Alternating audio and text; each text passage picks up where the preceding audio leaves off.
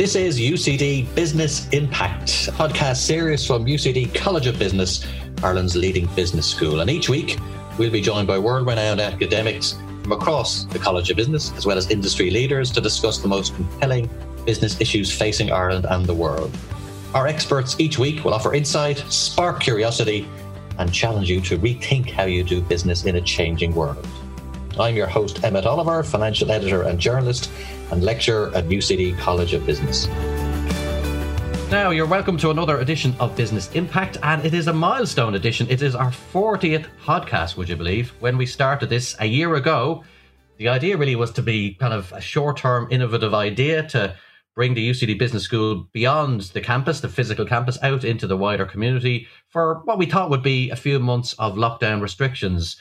A Zoom account, my rather creaky HP laptop, and a hastily purchased USB microphone from Power City was all we had at the start, and we don't have much more now. But we do actually, to be fair. That would be a bit untrue. We've great support for lining up guests for starters, a willing academic community, to be fair, who've agreed to come on, and a very patient technical support team behind the podcast. But here we are a year on. I hope you've found the content interesting, whether you're taking us out while you walk or go for a jog or even while baking the banana bread. Wherever you take this podcast with you, we're okay wherever that is. Now, there's an old saying among sports reporters that the most interesting stories are always to be found after a big game by those in the losing team's dressing room. And in the business world, there's a little bit of that too. We all have a slight survivor bias. We celebrate business success, investment, jobs, profits, dividends, acquisitions, growth above all, and surviving are seen as literally everything often in the business world. But it's much more rare to reflect on business failure, but it's arguably much more relevant than ever in the pandemic era. But here is a bit of a puzzler. The number of bankruptcies, winding up petitions, receiverships and examinerships and liquidations actually fell during 2020, according to data from Stubbs. But Stubbs does reckon that this year we could see a significant upsurge in personal and corporate insolvencies as this pandemic grinds on. So more than ever, I think this year is the year where we will be talking, unfortunately, about business failure. And my guest can help talk to us a little bit about these themes, which she explores from her research perspective. And that guest is Dr Orla Byrne, who's a lecturer in entrepreneurship at the Michael Smurfit Graduate Business School. And Orla is also project lead on a fascinating new project entitled Resilience and Coping Strategies of Entrepreneurs Throughout the Pandemic. And for the next 25 minutes or so, plus, we're going to be talking about that really fascinating area of business failure, which I have to say gets far too little focus in a lot of podcasts, business articles, and business programs. So you're very welcome to the podcast, Orla. Oh, thank you, Emmett. Thanks. It's great to be here and great to hear that introduction, actually. Some really interesting statistics coming from Stubbs and a lot to be said about business failure and often sometimes a bit more interesting than the successes that are out there too. Yeah, now obviously one of the things I'm very intrigued by is there's so many academics in business schools all around the world dealing with some of the things I'm talking about. This seam is not well mined, the whole seam of business failure. What personally kind of got you interested in this whole area in the first place? So I was teaching entrepreneurship. I was a lecturer of entrepreneurship around 2005 to 2009, very heavily involved in the usual entrepreneurship education stuff of focusing on competencies and processes, new venture creation, working with students, getting your ideas off the ground. It's all very exciting, height of the Celtic tiger, a great entrepreneurial spirit. And then 2008, things started to change. And then definitely into 2009 as well, in terms of what we were seeing globally with financial crisis. And I started to think, gosh, how do I cater for this in my classroom? How do I try to prepare students? This is something that I had never incorporated in my entrepreneurship classes. And I realized the huge success bias I had in my own curriculum and practice. And so I started to look through all the different textbooks I had and the materials, teaching materials and pedagogical materials that I had. And I found hardly anything on business failure. And I found it startling. All these rates of business failure are bandied about. And, we know how precarious a career it is and how risky a process it is. And then I started to think, gosh, there is a huge anomaly here. We say it's so risky. We say a large number of businesses fail, yet from an educational perspective, curriculum, but in terms of a general cultural narrative towards entrepreneurship, we focus so much on success stories. So it was enough of a motivation for me to give up my teaching job, give up lecturing, and go back and do a PhD, something I always wanted to do and always felt I didn't have a topic that gripped me enough. So I moved over to Strathclyde, to the University of Strathclyde, to the Hunter Centre of Entrepreneurship, and did a PhD on business failure, the impact of business failure on entrepreneurs and how they recover and learn from the experience. And then continued to look at it for another 2 years with a postdoc at the University of Bath. So I was very much inspired by the lack of information that was there and that bias that you reflected on in the introduction as well. I suppose we can tell a lot from the title of well-known and influential business magazines. Things like Fortune, says a lot about what we celebrate. And I suppose one of the things I wanted to cover over, first of all, is how we perceive business failure, both the community and the business people who are involved in it themselves. But looking back at society generally, and we do hear this word stigma, it comes up, in different contexts.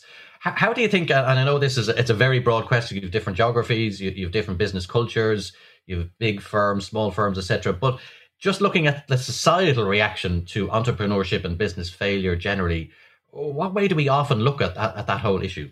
Ireland is pretty good. We have quite a favourable approach and attitude towards entrepreneurship, which is great because we need entrepreneurship for healthy economies and for healthy societies. This is my bias. I would say it's the backbone. Say small businesses, small to medium-sized enterprises are the backbone of most economies. So we're quite reliant on them, and definitely for regional distribution of jobs, and perhaps not to the same degree on the innovation front, but we are certainly reliant on entrepreneurship, and we have a good entrepreneurial ecosystem here in Ireland. We're very lucky. We've got great enterprise policies in place. We've got great enterprise agencies. We have a healthy number of business startups. We know that through the fantastic Global Entrepreneurship Monitor that takes place every year. So we know we have a strong environment for entrepreneurship. But in terms of business failure, it's certainly not as strong. And you mentioned different perspectives on a geographic basis. I mean, the usual comparison would be from whatever country you were in, if you are going through a business failure, and compare your experiences to what you could potentially be experiencing if you were over in the US. So we tend to view the US as being hugely liberal and a very entrepreneurially driven society, which of course it is. And there's a number of different levels to that. The first thing, I suppose, is to recognize that loss is loss regardless of where you are. So while businesses do fail in America, at an individual level, you can be sure that the person who was behind whatever business failed invested their blood, sweat and tears and have to process a loss the same as a person in Ireland, same as a person in Australia, same as a person anywhere in Europe or whatever. So at an individual level, we know the research would show that a loss is a loss regardless of where you are.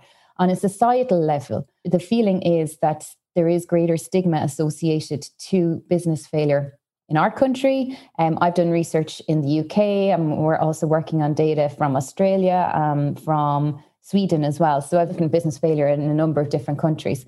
And conclusive from that is this sense of stigma associated with failure as well. And we can understand that. I mean, nobody likes to have failed at what they're doing. You mentioned teams.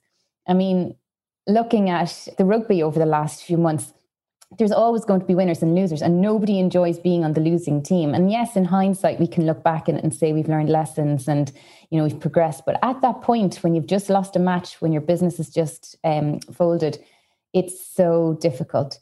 So there's an awful lot of processing of it at an individual level, which arguably gets completely left out of the picture.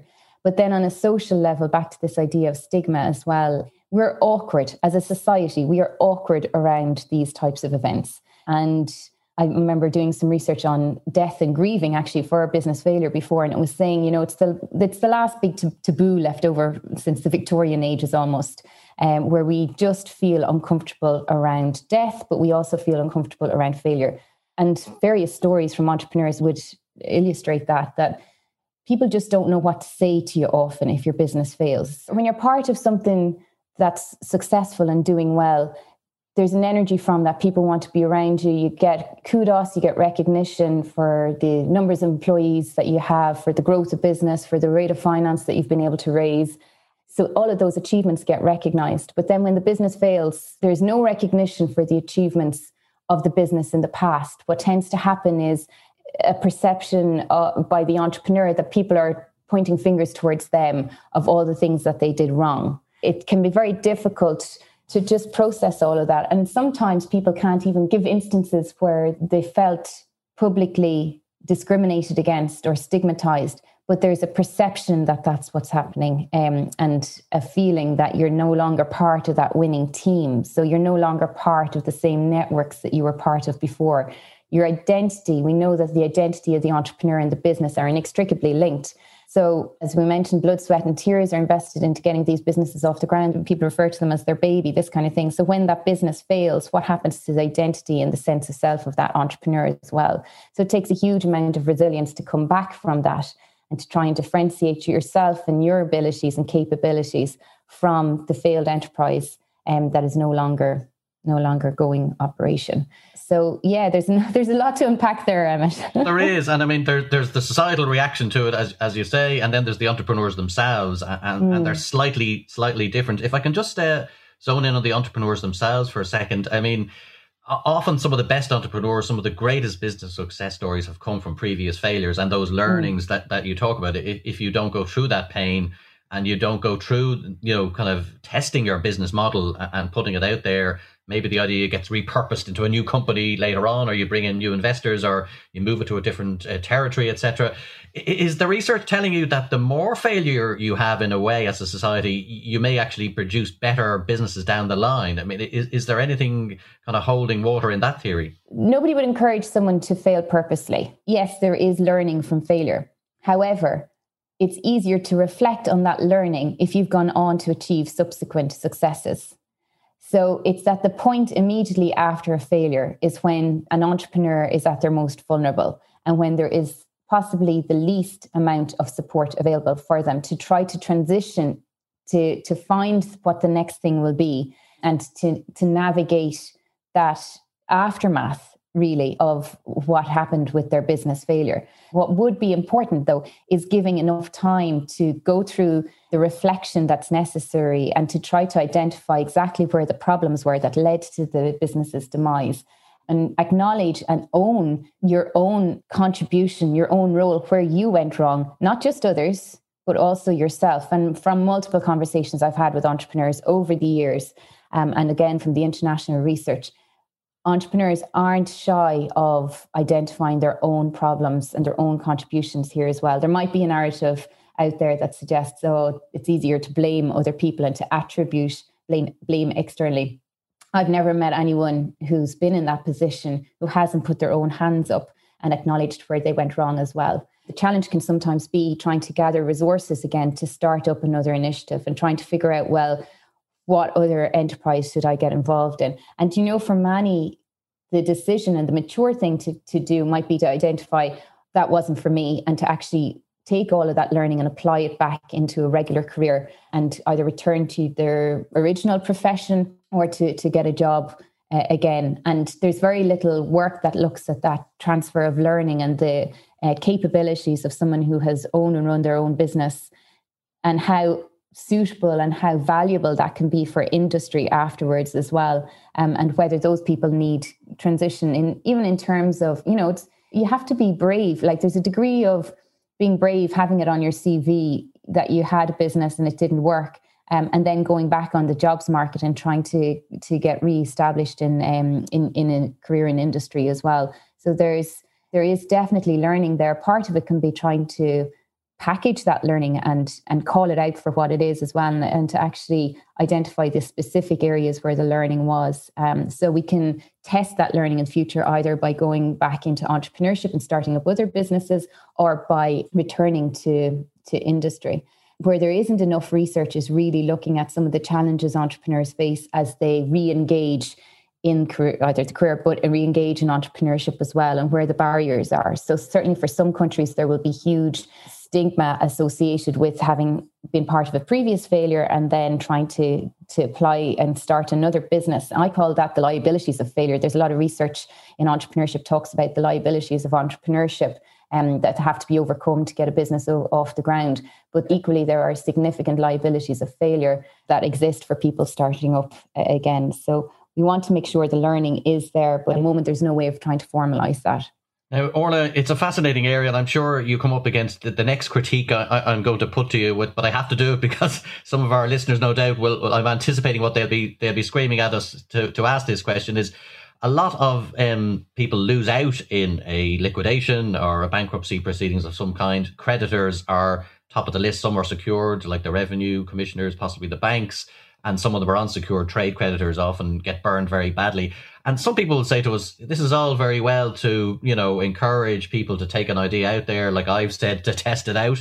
As you've rightly pointed out, there's a legal framework that only allows that to go so far. But people might say, creditors can be left high and dry.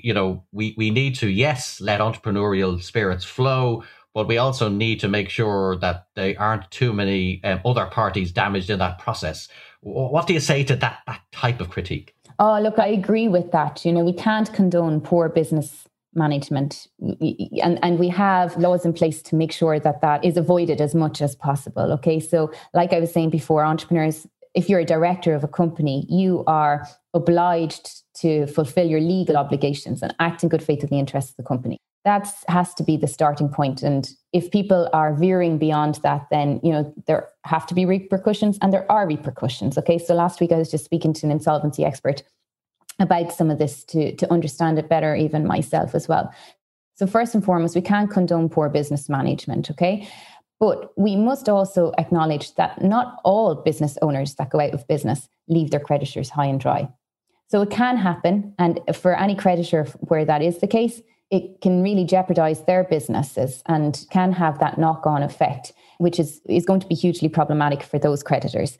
But also, we can't tar all entrepreneurs whose businesses close with that same brush as well. And I've met many entrepreneurs who have been absolutely scrupulous in terms of how they manage their cash flow to try to identify, if they had to close up today, how much is there to pay off all their creditors. I've met people doing cash flows twice a day to try to manage that process. So we have to recognize, I suppose, that there is going to be a broad spectrum of entrepreneurs out there, as there are a broad spectrum of people in general and the general public as well.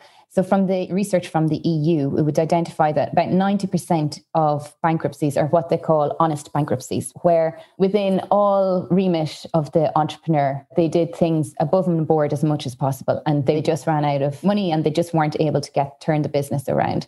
Now, where there's that 10%, that's inexcusable when somebody begins to overtrade, and trading insolvently is just not and cannot be tolerated. So, what I would say is, yes, I do feel for those creditors, but I would say that we can't just think that that's the case in all events of insolvency as well. Now, Orla, that brings me on to the wider issue of enterprise policy. And for decades, Ireland really made a very quick kind of leap from an agrarian-based economy to, I suppose, we're kind of a services-based. We kind of skipped the industrialization, manufacturing piece in the middle to some extent. But anyway, and that gets to the kind of the culture of enterprise in Ireland.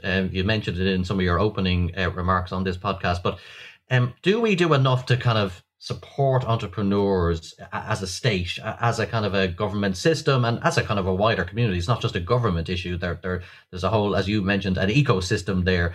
I mean, from your research, do you get any sense that we as a country, when we compare ourselves against, say, our European neighbours or other territories beyond that, again, that we're doing enough to kind of help these people to start up businesses that sometimes have the odd failure here or there, but ultimately over time get there? Are we doing enough as a society, and then kind of the enterprise space more generally, do you think? Look, I think we're lucky to be in Ireland. As I said before, we do have a healthy economy, a healthy society for entrepreneurship, and there is support there from the government. So enterprise is seen as something worth investing in, and that's reflected in the significant budgets that are there for Enterprise Ireland and local enterprise offices to support starting and growing businesses.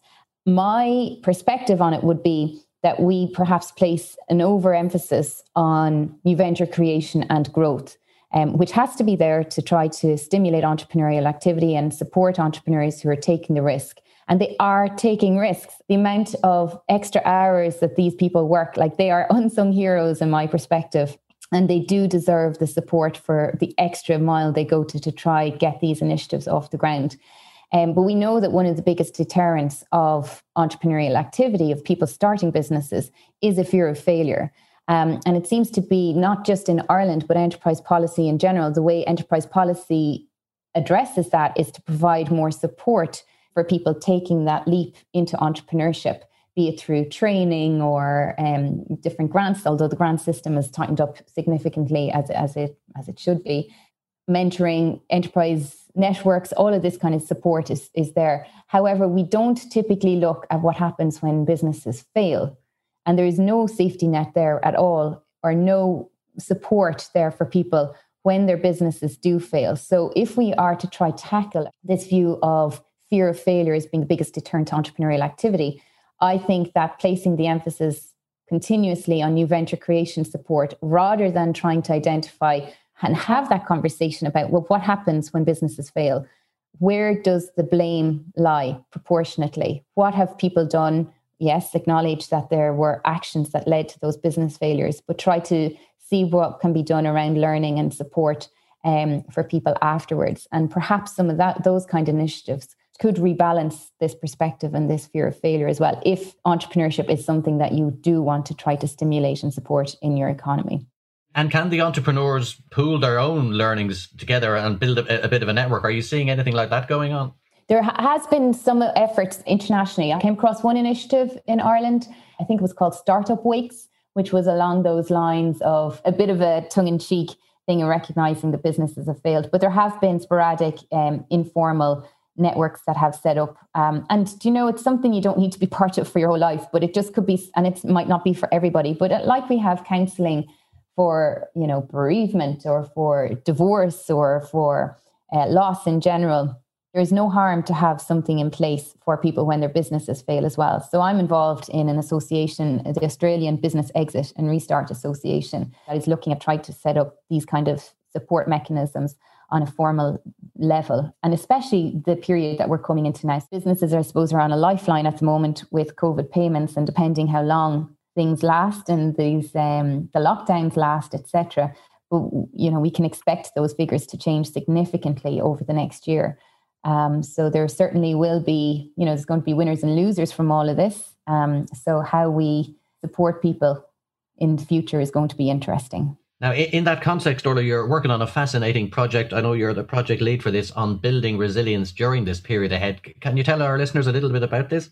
So we started this last year. Really, the idea of it came from thinking, from my experience of researching business failure, I was thinking, how are entrepreneurs going to get through this? For many, that they'll have weathered the storm from the recession and possibly be in growth positions again. And the next thing they're hit with this, how do they cope with it? I had no idea at that time that, a year later that those businesses could still be closed. So the resilience that business owners are going to need to get through this is going to be incredible. From the people that we've met so far, there are, great stories of resilience. We see changes to business models and people really digging deep, trying to figure out how their business could look in the future. We've met a number of entrepreneurs who have decided to pull the plug on their ideas. Particularly vulnerable were those at the very early stages of startup, where they were about to launch a business in 2020. And it just hasn't been possible. It's extremely difficult for those businesses to get funding at the moment. They don't fulfill the criteria to get state support because they haven't been trading. And the efforts that they have been putting into getting their business off the ground weren't recognized because the business wasn't actually trading. So I think we're going to lose a lot of those businesses who were about to start in 2020. But in terms of the resilience that we see, we definitely see evolutions of business models, which is great. And a lot of trying to predict and imagine what the future trading environment is going to be like. We see also that where there have been people who've had particularly difficult instances in their past. So this is interesting actually from a failure perspective. For entrepreneurs who've had a failure in the past, they were on heightened awareness coming into COVID because they had learned very difficult lessons perhaps from the recession or from previous business experiences. And they started to go immediately into contingency planning. What would happen if X, Y, and Z?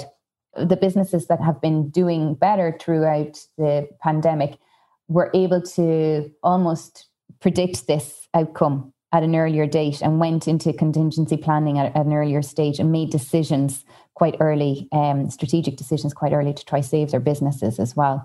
But yeah, there's certainly going to be winners and losers, and some industries in particular are going to find it difficult to bounce back.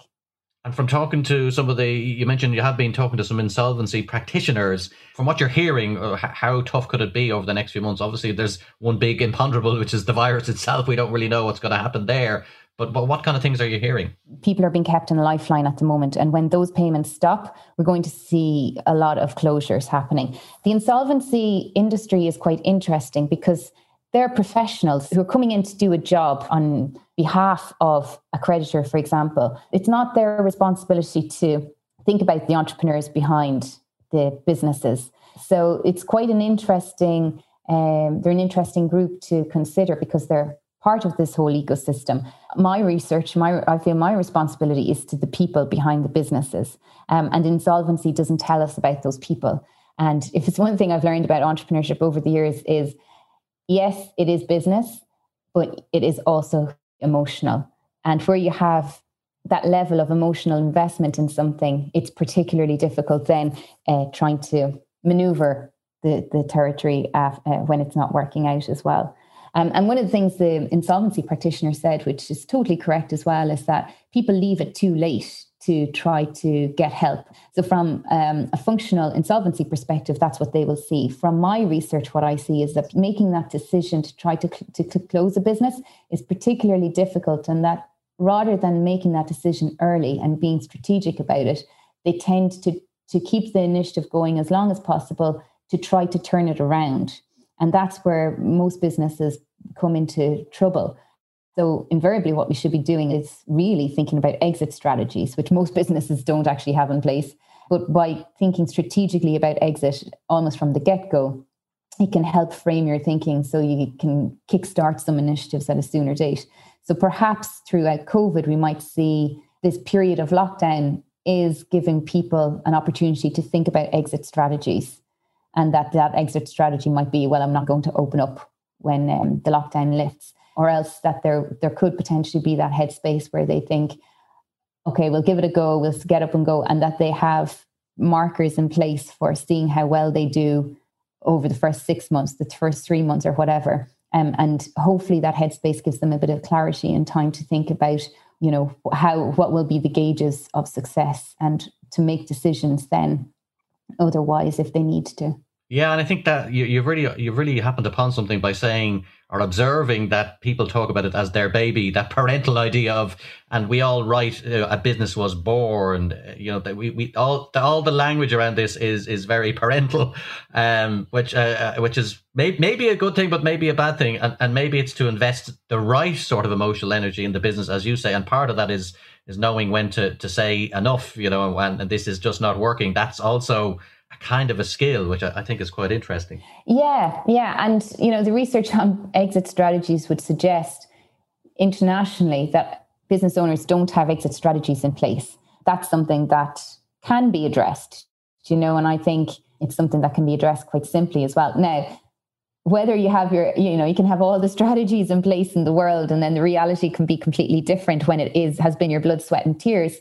But at least going through the process might have some of those flags in place for you as well. So in general, once people enter into a kind of a crisis curve, there's very little impartial advice that is available for you. So, you have to start up your business. There's a lot of people you can go to for mentoring, support, etc. When your business is in decline or trouble, A, there might not necessarily seem to be the same amount of support available to you, but B, it can also be very difficult to ask for help. And I mean, we're talking about entrepreneurs and their businesses, but in life in general, we do find it difficult as a people to ask for help when things aren't going right.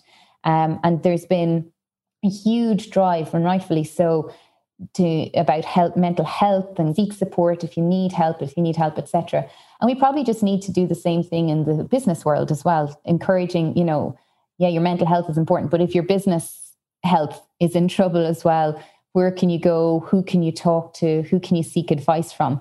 That we make that information more readily available and make that as much a dialogue and part of everyday business life as the next thing. So, as everyone says, success has many fathers or mothers. Failure is an orphan. But when you heard that first, you said, "Ooh, what happens to the orphans? I'd like to know more about that, please." So, I think you, by even doing the kind of work you're doing, we're bringing that conversation out there. That there is been a lopsided research focus, I suppose, on business success. So, just by doing the kind of work you're doing, you're actually getting that conversation out into academia and then beyond. Then again, by doing things like today's podcast. So, thank you very much. I've really enjoyed the conversation. It's been fascinating. We've actually gone over our time. That's how fascinating it was.